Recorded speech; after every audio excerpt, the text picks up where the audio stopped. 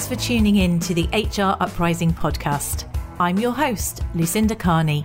The HR Uprising is focused on helping forward-thinking people professionals deliver real lasting value in their organisations. I'm a chartered psychologist, speaker and trainer, and recently authored the best-selling business book, How to Be a Change Superhero. My day job is founder and CEO of software and training business Actus. This gives me the opportunity to work with other businesses like yours. We are focused on building a better workplace for people wherever they are located, with the help of our performance, learning and talent management software and our training and consultancy services. Every week on the podcast, I will be covering different topics and challenges, joined by relevant experts and real-life people professionals. Thank you so much for tuning in. I really hope you enjoy and get value from this week's episode.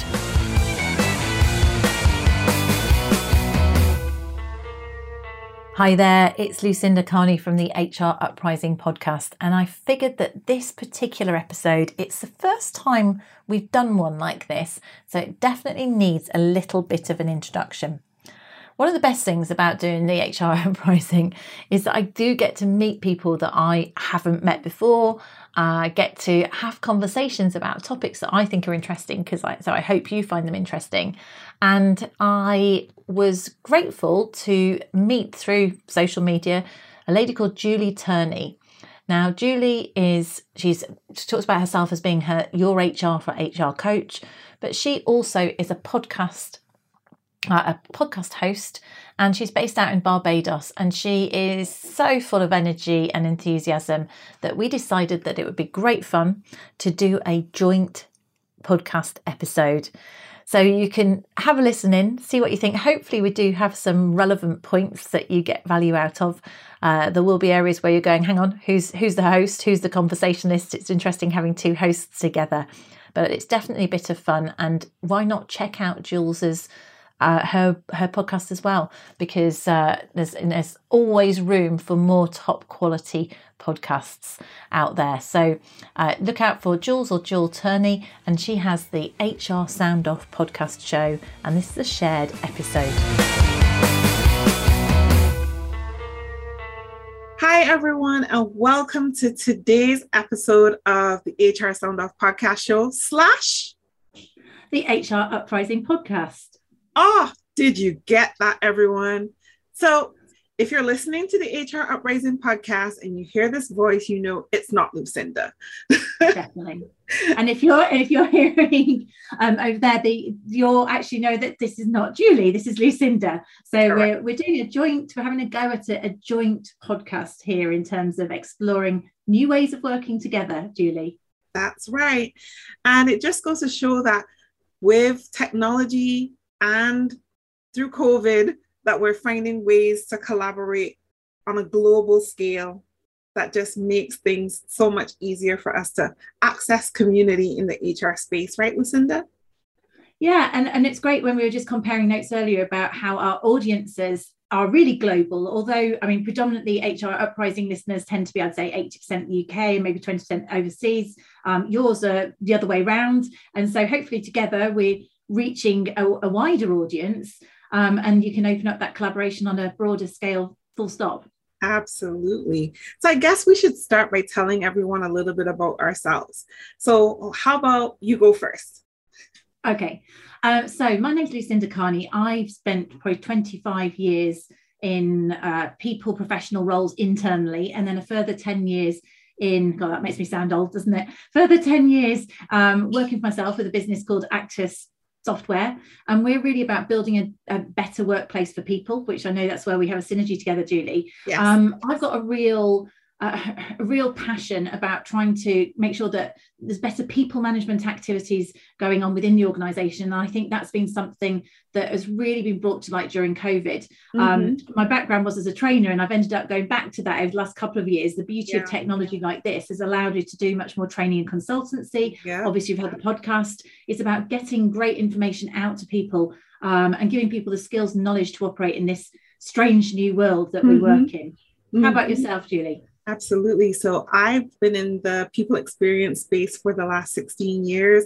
I've worked in corporate for about 15 of those years, and I went solo last year. I started my company, HR at Heart Consulting, as a result of, my experience with HR burnout and just recognizing in the process of healing that I wasn't alone and that I wanted to do something to support my fellow HR community. And so now I spend most of my days coaching and supporting HR professionals who have lost their HR mojo, feeling frustrated in their roles, and helping them to get more understanding and more clarity on their careers and how to move forward in a positive way, which led me to write my book, Confessions of an HR Pro, Stories of Defeat and Triumph, where I share stories of HR professionals and our experiences of defeat and triumph in our roles as HR practitioners. And I also started hosting my podcast show, HR Sound Off, going 3 years this year. Where I just have conversations with amazing HR professionals to learn a little bit more about them and what they do and why they're here, why they're still here, and what we can do to just change the way we practice HR to make the workplace a better place to be. That's a coincidence, because actually HR Uprising will be 3 years in May. So cool. It sounds like we've been on this journey similarly. And I wrote a book, came out a couple of years ago, but my subject was all about change. Mm-hmm. So again, I guess what we're doing within HR professionals, we're often dealing with the fallout of change. Sometimes we're the custodians of change. So my book was How to Be a Change Superhero, because actually, well, let's face it, it's not just about change. HR people really have to be superheroes. We have to have so many hats. We have to flex.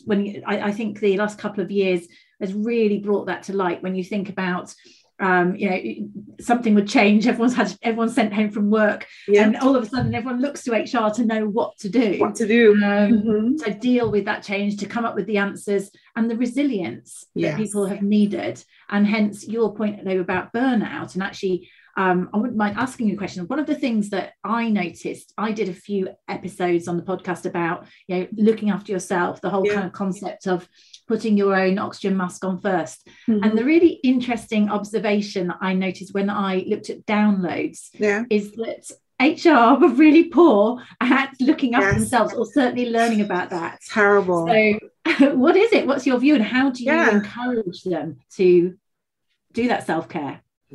You're so right. We as HR, we're really absolutely terrible about taking care of ourselves. And I think to your point, I've come to that same realization as I engage HR professionals through my coaching practice. And I think it comes down to a couple of things. There's pride and ego, getting those things in the way, because we are the people responsible for taking care of the people. So, why would we want to or put ourselves in a space where we want to admit that we're not okay and that we do need help and we do need support?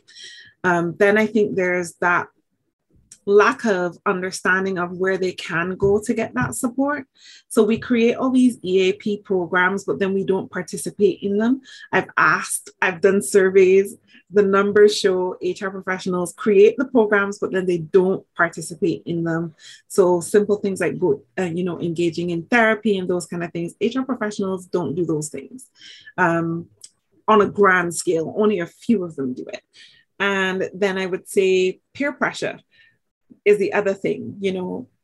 I see all my other HR peers out here doing great, looking like they've got it all together.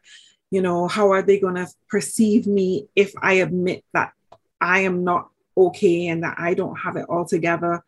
And so between those three things, I think is a mixture of why we see a lot of HR professionals not getting the help that they need or the support that they need. When I am having those conversations with my clients or potential clients about self-care, I always ask every single time, are you eating well? Are you sleeping well? Are you taking, getting outside, getting fresh air, exercising? Are you doing those things? The answer most of the time is either no to all three or no to at least 2 out of 3. that they're not doing those things. And those are the simple things. Those basics. That's the basics, you know. Even if you're working at home or you're working in the office, do you take lunch away from your desk? So just get up from your desk, or do you bring your food back to your desk and eat and continue to work? Bad habit. You need to break that. You know, are you getting outside and just taking a little fresh air, taking an opportunity to kiss the sun or kiss the sky and just be like grateful for life? No, we're not doing that. Simple things like, how do you get your frustrations out? Do you journal? Do you record yourself, like make voice notes of things that are happening in your life that you're frustrated with? Do you have someone, an ally who you trust that you can share information with? And if not, then why not consider therapy or a coach, right? And a lot of times after asking those questions and watching people squirm in their seats a little bit because they're like, why are you trying to get so deep in my business? But I can't help you. The only way to get through is to go through. I can't help you if you're not willing to go through. So you have to get uncomfortable first. But yeah, just those 3 simple things, right? Eat well, sleep well, get a little exercise. I start there and then I progress. And those things are in our control. Yet we often won't do them. And I mean, I reflect, maybe a little bit contentious, but I wonder whether some of it is, I would imagine the majority or the majority are female, right? That's the reality. A lot of people are female, which probably also have other hats on. So they may have kids and there's a whole piece there where there's a job and almost naturally putting ourselves second, yet that whole adage about putting your own oxygen mask on first, it almost is even more important because so many more people depending on you if you do burn out. So how can you create that space and time to prioritize it for yourself? I mean, asking you, if you do that, do you do it, Julie? How do you manage to fit those things into your life? How do you make it a priority? I make it so what I've had to do just to get into the habit of it is I create calendar events. So I have pop-ups that come up on my calendar for simple things like time to drink water, time to, get up and move from your desk, time to eat. I have those things. Yep. I have those things in my calendar. I always keep a water bottle on my desk. Right now it needs refilling because it's been a while since I drank water this morning. And then when I see that thing that says get up and move, I get up from my desk. I'm in the process of transitioning my desk because I want to get one of those ones that I can lift it up and stand up and work. So I haven't done that yet. So I want to do that. But right now I just get up or I take my laptop and I move to the kitchen counter and I work out in the kitchen space for a while. I try to get out and, take a brief walk, or at least I have 30 something steps to my house. So I try to, even if I just go up and down the steps a couple times, I try to do that at least 2 or 3 times a day. So different things like that. And then when I have downtime, I actually have downtime. So when I work a 4-day week and I strive really hard to make sure that when I cut off on Thursday, I don't come back in this office again until Sunday evening or Monday morning. So I really am very conscious of those boundaries consciously. Not working on Fridays. I let my clients know I don't work on Fridays. So if you want something done on a Friday, chances are it's not going to happen. So if you don't get it to me by Wednesday and to get it actioned on Thursday, it's not going to happen before the following week. And I'm very focused and very adamant about my boundaries, right? Because people only do what you allow them to do. And the minute that you give people a little wiggle room, that they feel like it's a blanket invitation to abuse it all the time. That's just the way people are, right? Yeah, it's realizing we're worth it enough to do it. But it is also about thinking about the consequences if we don't. I mean, I kind of put routines in, and the whole working from home thing probably triggered this, and I think sort of mental health dropping at various things. But the beauty for me was I wasn't going into London, let's say 3 times a week, so I wasn't having that commute. Right. All of a sudden you've got 3 hours back in the day. Why not take some of that for you? Then it's about knowing your personality. Now I know that my personality is, and I, when I'm in times of high stress, I might wake up early and I'd sit at my desk, and I find that actually it was 9 o'clock in the morning. I sat at my desk for 4 hours, and and I might have got some stuff done, but I was not feeling great. I feel like it's lunchtime at 9 o'clock in the morning. Whereas what I've started doing now, we have a dog, and I get up, and the first thing I do, I very rarely ever sit at my desk now. I go out, and depending on the light, I walk the dog if it's light enough first, so I get some steps going, and then come back, and I've signed up to an exercise class that you can do just with some weights and things. Right. So I'll do 20-25 minutes, some sort of weights, not every single day, but most days I try and do it. I sit sort of 3-4 days a week. 3 days a week. I do a bit of weight bearing stuff and a bit of outside, and the walking the dog outside, I feel, is so important for my mental health. I realize now there's something about the fresh air, almost the colder, almost the worse the weather in some ways, it's better, but you still, if I then come back in, have some breakfast, sit down at my desk at 8:30, I feel so much better about myself, and because I've got it out of the way, and that the concept, eat that frog, get the hard things done first. Exactly. I know that as the day goes on, the likelihood of me doing exercise is getting less and less.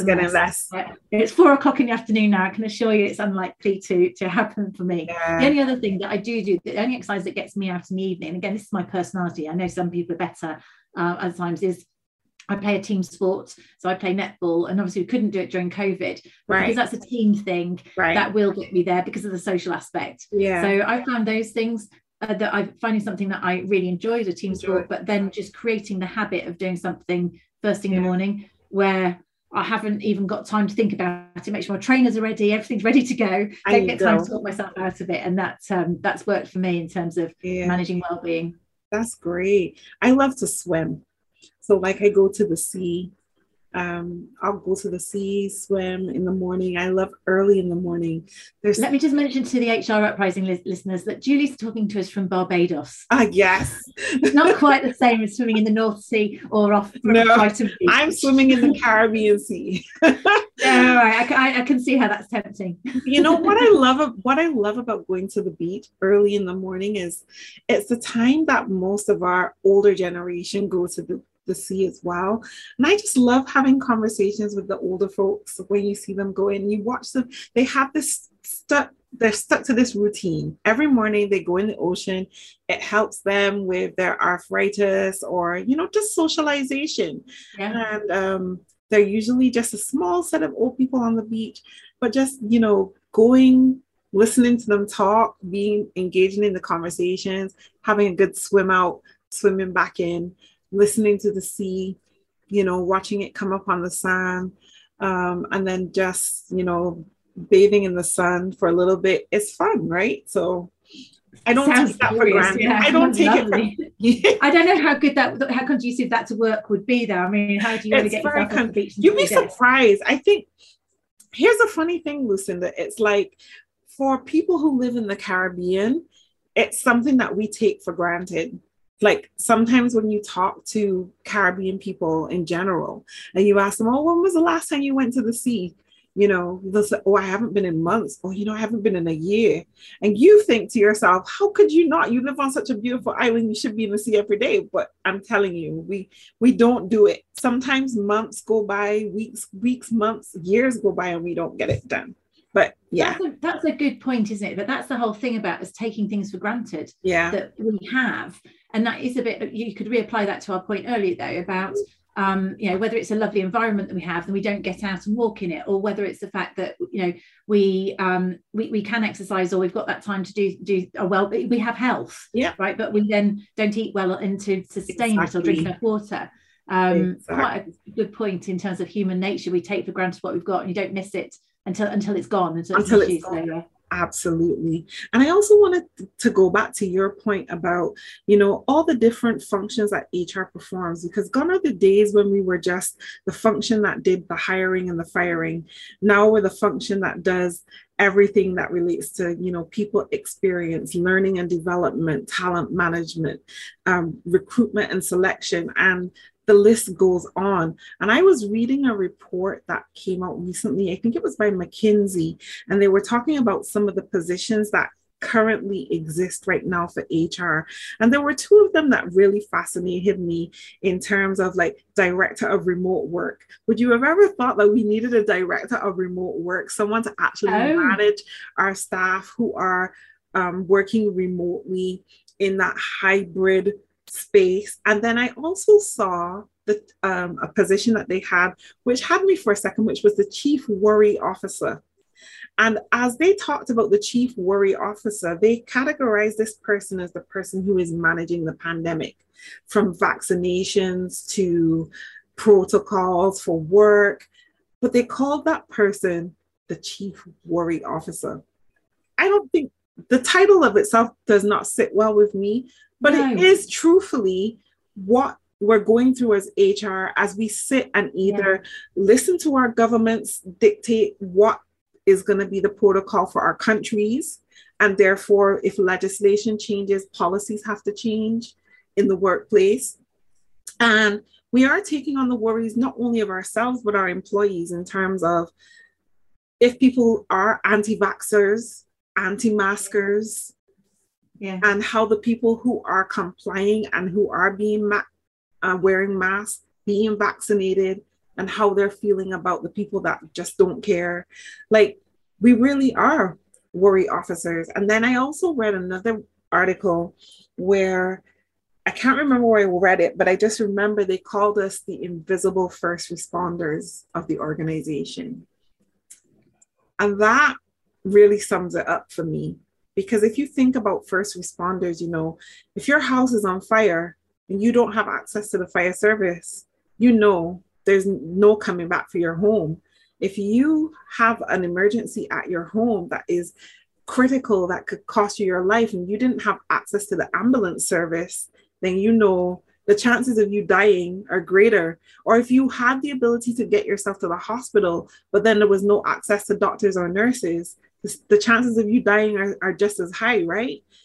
But yet still we take for granted that when we have crisis in our organizations and we tap into HR and we think about, and we say things like, you know, what is the purpose of HR? Or, you know, HR is just there for the fun stuff. Or, you know, HR isn't strategic. Well, the invisible thing is about being valued, though. Exactly. No value. Yeah. I mean, there's loads of points there that you could pick up. So your point about the chief worry officer, I mean, I can see that there's a role to play, but I don't particularly like the term. I think it's if you think about, if you're doing a job advert, you want to attract the right people. And actually, I'd argue that you want somebody who's attracted to that job. You want someone who's a problem solver. Exactly. So whether it's challenge or chief solutions officer would feel much more of a comfortable remit to me rather than chief worry officer. Exactly. So you want to attract people that are going to create solutions. And the thing about the invisible, well, I mean, that's an interesting one, isn't it? So do you think that we have a part to play, a bit like we have to value ourselves as human beings, as individuals, enough to look after our health and well-being so that we can deliver for everybody. But equally, we deserve to be valued for the contribution that we're making. While it's laudable to be contributing, we're not looking for the for the plaudits of contributing. Right. It shouldn't be invisible, because the problem is it doesn't get valued. And then if it's not valued, I think that has a knock on. It's not just about HR professionals. It has a knock on to the way we value people. Yeah. And that is, when I think about a whole sort of building a better workplace for people, half the problem is the fact that people management activities, anything to do with humans, it often gets just deflected. It gets deprioritized in relation to the task. One of the observations that I noted during the pandemic was that suddenly it did become okay to prioritize people's well-being first, for people to be, are you okay, to be let into people's personal lives, to know about their family and their environment and things, and suddenly seeing us as whole human beings, which of course we are. And my concern, I think it would be a tremendous shame. I did a webinar last week where I think managers now need to be, say, pre-pandemic, it was okay to be pretty much purely transactional and task focused. And certainly in that environment, HR would not be seen as a valuable aspect. Right. During the pandemic, it was appropriate to be more people focused, and HR doing lots of support there. Whether or not they were valued for it is another matter. They might still have been the invisible emergency service. Yeah. But now I really feel we need to be able to, well, certainly I think the successful organisations, and given that there is a a talent shortage. People are voting with their feet. We're changing roles. The successful organizations are going to be the ones that balance. They don't just swiftly rebound and say it's all about task, it's all about transaction, just deliver. It's the ones that value both aspects of a people management role.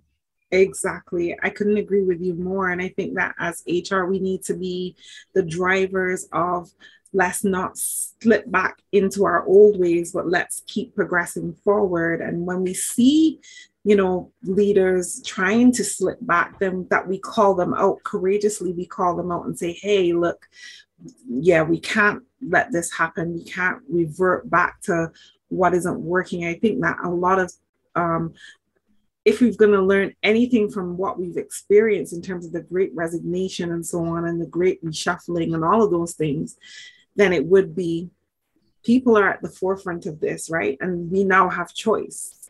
I think employees are recognizing we have choice, and HR in that mix is recognizing that they also have choice. And I think a lot of organizations now, if you look on the remote, like remote.co, remote.io, you'll see a lot of the remote jobs now are HR jobs, because people are recognizing that HR can be done remotely.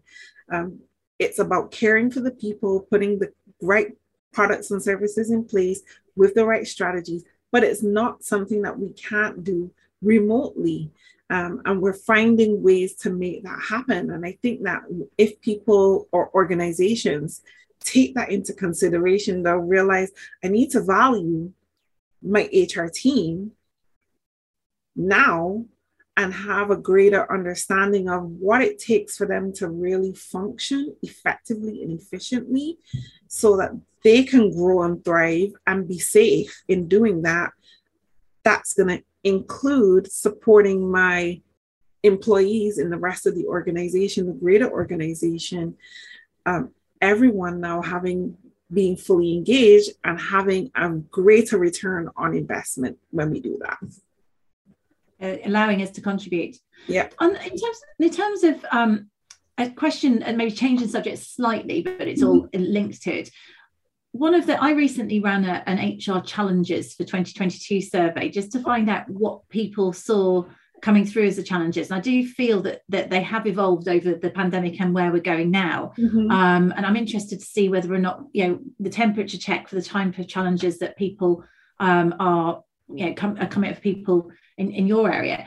The sort of things that started to come through, it's almost like it's gone full circle now. Whereas employee engagement didn't seem to be very important during the pandemic. Employee engagement appears to have re-emerged as a topic, but it's not in the same way as it was before, as in employee engagement prior was more about getting people to perform, to deliver their best, whereas I see it now as more linked to belonging and about retention, so people feeling part of something. People have become isolated, so that was quite a key area. And obviously recruitment and retention is a hot topic that I'm seeing coming through, and still management skills. Again, it always seems to be one, because we've never ever, well, again, we've talked about this, we don't prioritize people management, it's not modeled, we don't develop our people managers, etc. I just wondered, what sort of challenges are you coming across when you're talking to your clients or in the areas that you support? Is it similar or different? No, it's very similar, but I would also add two more in terms of like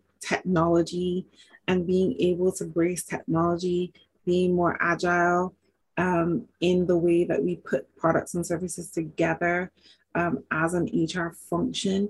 I find that it's baffling to me that there are still so many organizations out there that don't have an HRIS system, that are still working from Excel or Google Sheets. I'm horrified, absolutely horrified by that, when there are so many other great options out there.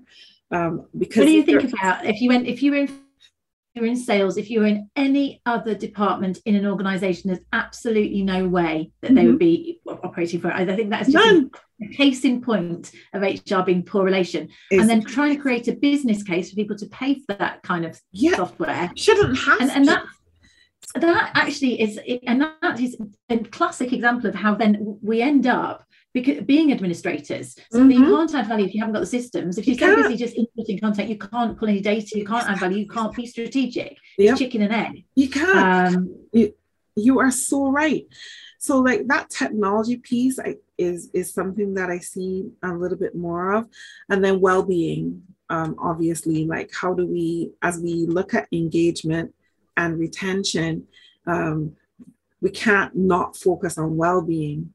So how do we have the right products and services in place to support our employees from a well-being perspective?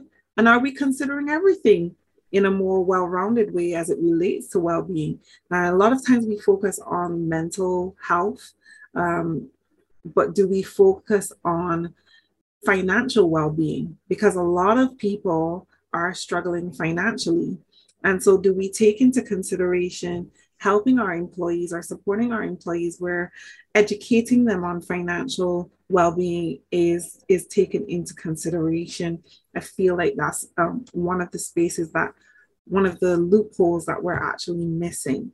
And then I would also add, from a diversity, equity, and inclusion perspective, and I think looking at the lens of understanding neurodiversity, and also from the lens of understanding, the kind of people that we have in our organization and what really makes people tick, what motivates people. So coming from a neuroscience perspective is something new that we're going to have to really take into consideration when it comes to how do we really support people if we don't know our people. And that goes back to understanding people as an individual.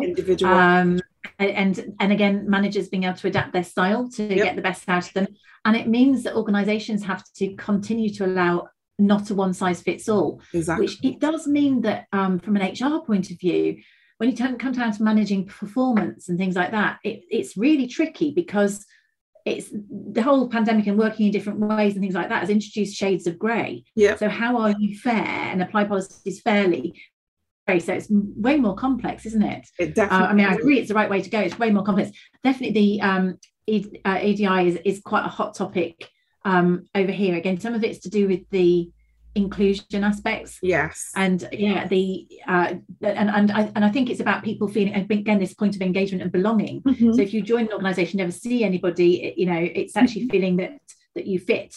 As well, and are part of something. So building, inclusive teams, psychological safety, in terms of that's quite a hot topic coming through too, isn't it? So it's nice that it is good in many ways. It's quite exciting that those are topics that HR want to drive forward and that organisations have appetite for. Let's hope that they don't get paid lip service. I think that's the thing. We can do something real with them and really make a difference with them. Exactly. This is such a great conversation.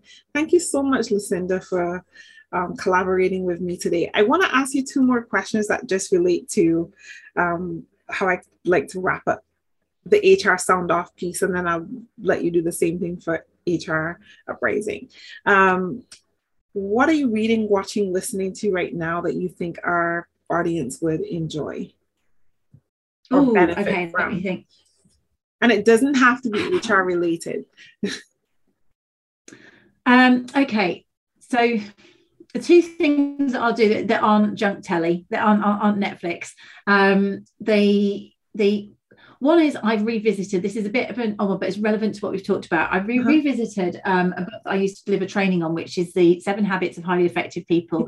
It's the best-selling business book by Stephen Covey, and it's still so relevant. And it struck me when you were talking about the well-being. Whenever I do webinars on the well-being thing, I think of his 4 quadrants of renewal. And so he talks about mental renewal, physical renewal, spiritual renewal, and did I say fit and physical? Basically, so physical might be going for a walk, but spiritual doesn't have to be. Some people are religious, some people aren't. It could be about meditation. Or mindfulness. Your point on the beach about going an emotional, which is like socializing, making contact, and it's actually that moment having a bit of a problem, a bit of that lack of inclusion or that lack of belonging, some of the social bits missing. So people are almost not feeling like going back into an office. And mental is learning. And that leads me into something that I decided to do for myself last September. I took up a hypno CBT diploma. So I'm learning about that. I did a psychology degree but I decided I was a bit bored, to be honest, and I just needed to learn something. Yeah.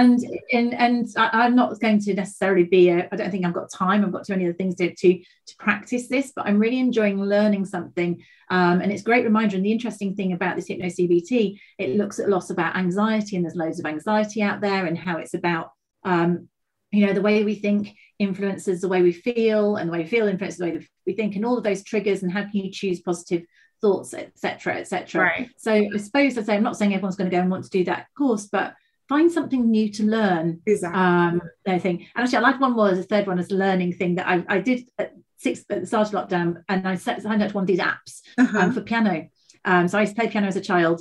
Not particularly good, but I signed up to this particular app, and there's lots of them out there, so I won't advertise it, but it's been quite nice to learn to play, and it's gamified piano playing, which has taken me forwards way more than I would have ever done as a child. So it's been it's just been good to be able to go and play tunes that I like, or songs that as opposed to just classical stuff, and feel that you're actually playing something that people could recognize. So I'm just thinking, this whole sharpen the saw, which is the renewal habit of Covey, actually walking the talk, making myself do that.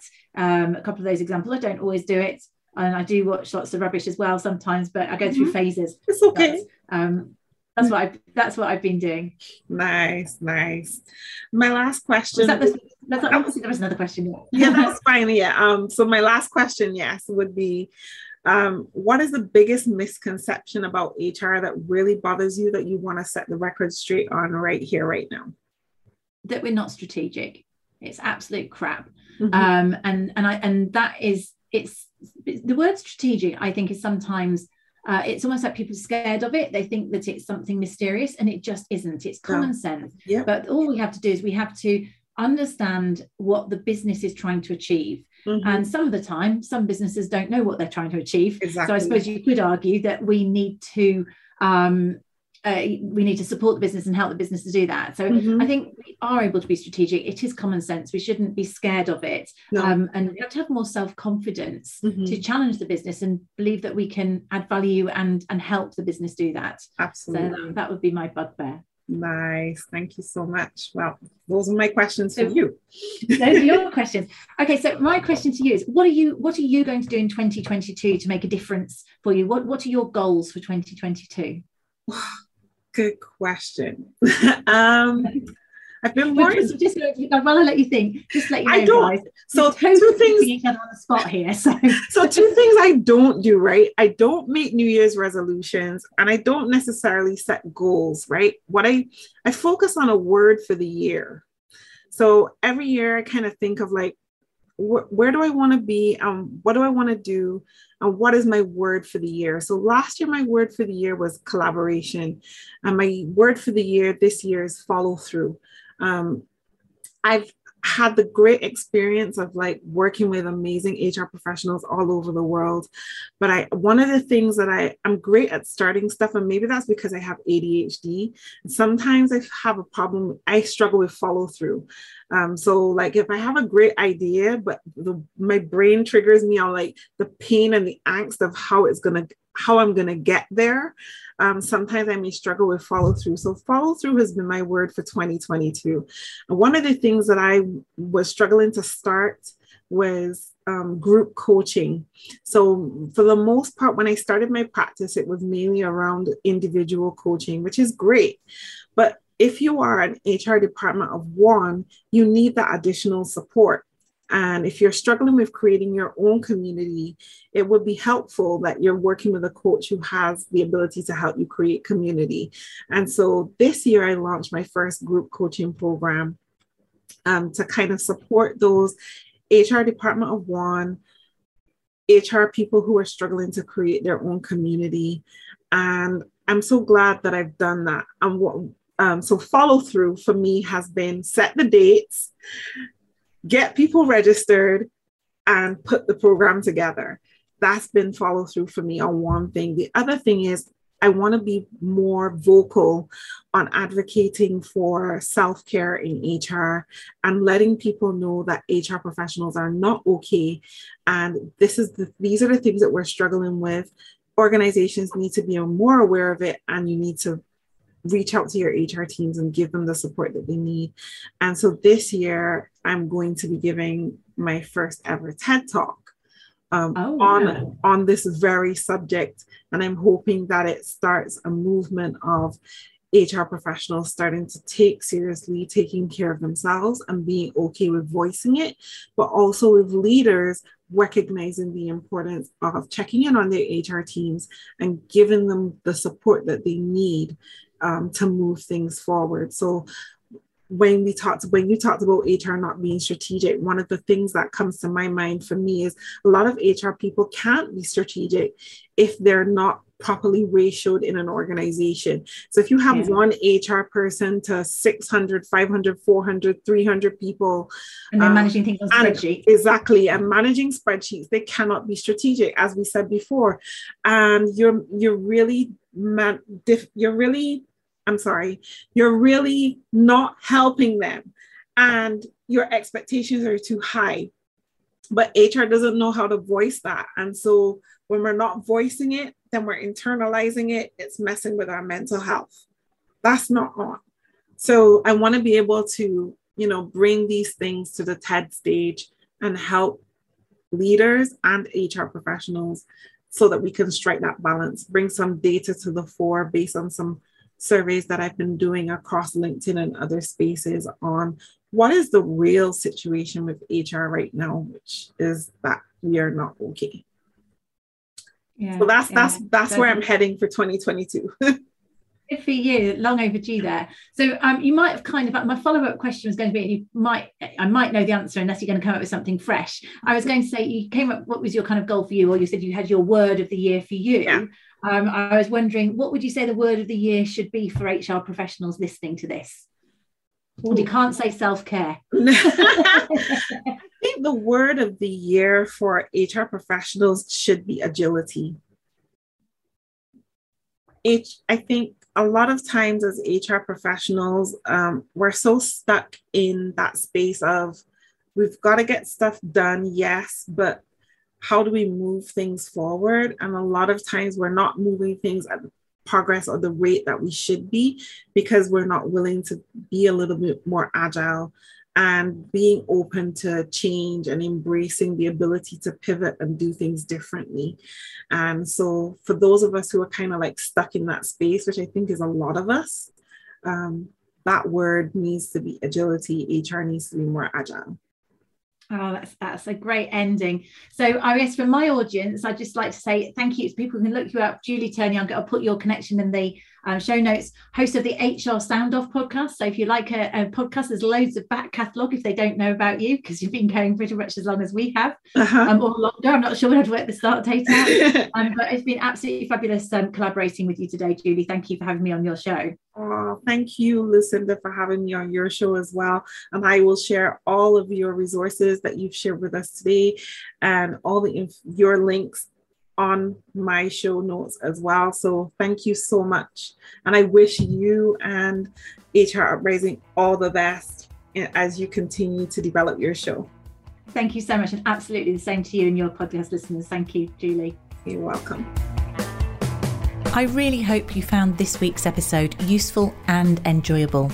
If you did, perhaps you could recommend us to a friend or colleague, or give us a review on your platform of choice. It really helps new listeners to find us. Now you can access links to any of the information mentioned in this show via the website www.hruprising.com. Further free resources are also available at www.actus.co.uk. There you can also find out more about our software and training solutions. Finally, why not join our LinkedIn group, the HR Uprising, to share ideas and collaborate with other like-minded people professionals. Thank you for listening to the HR Uprising podcast.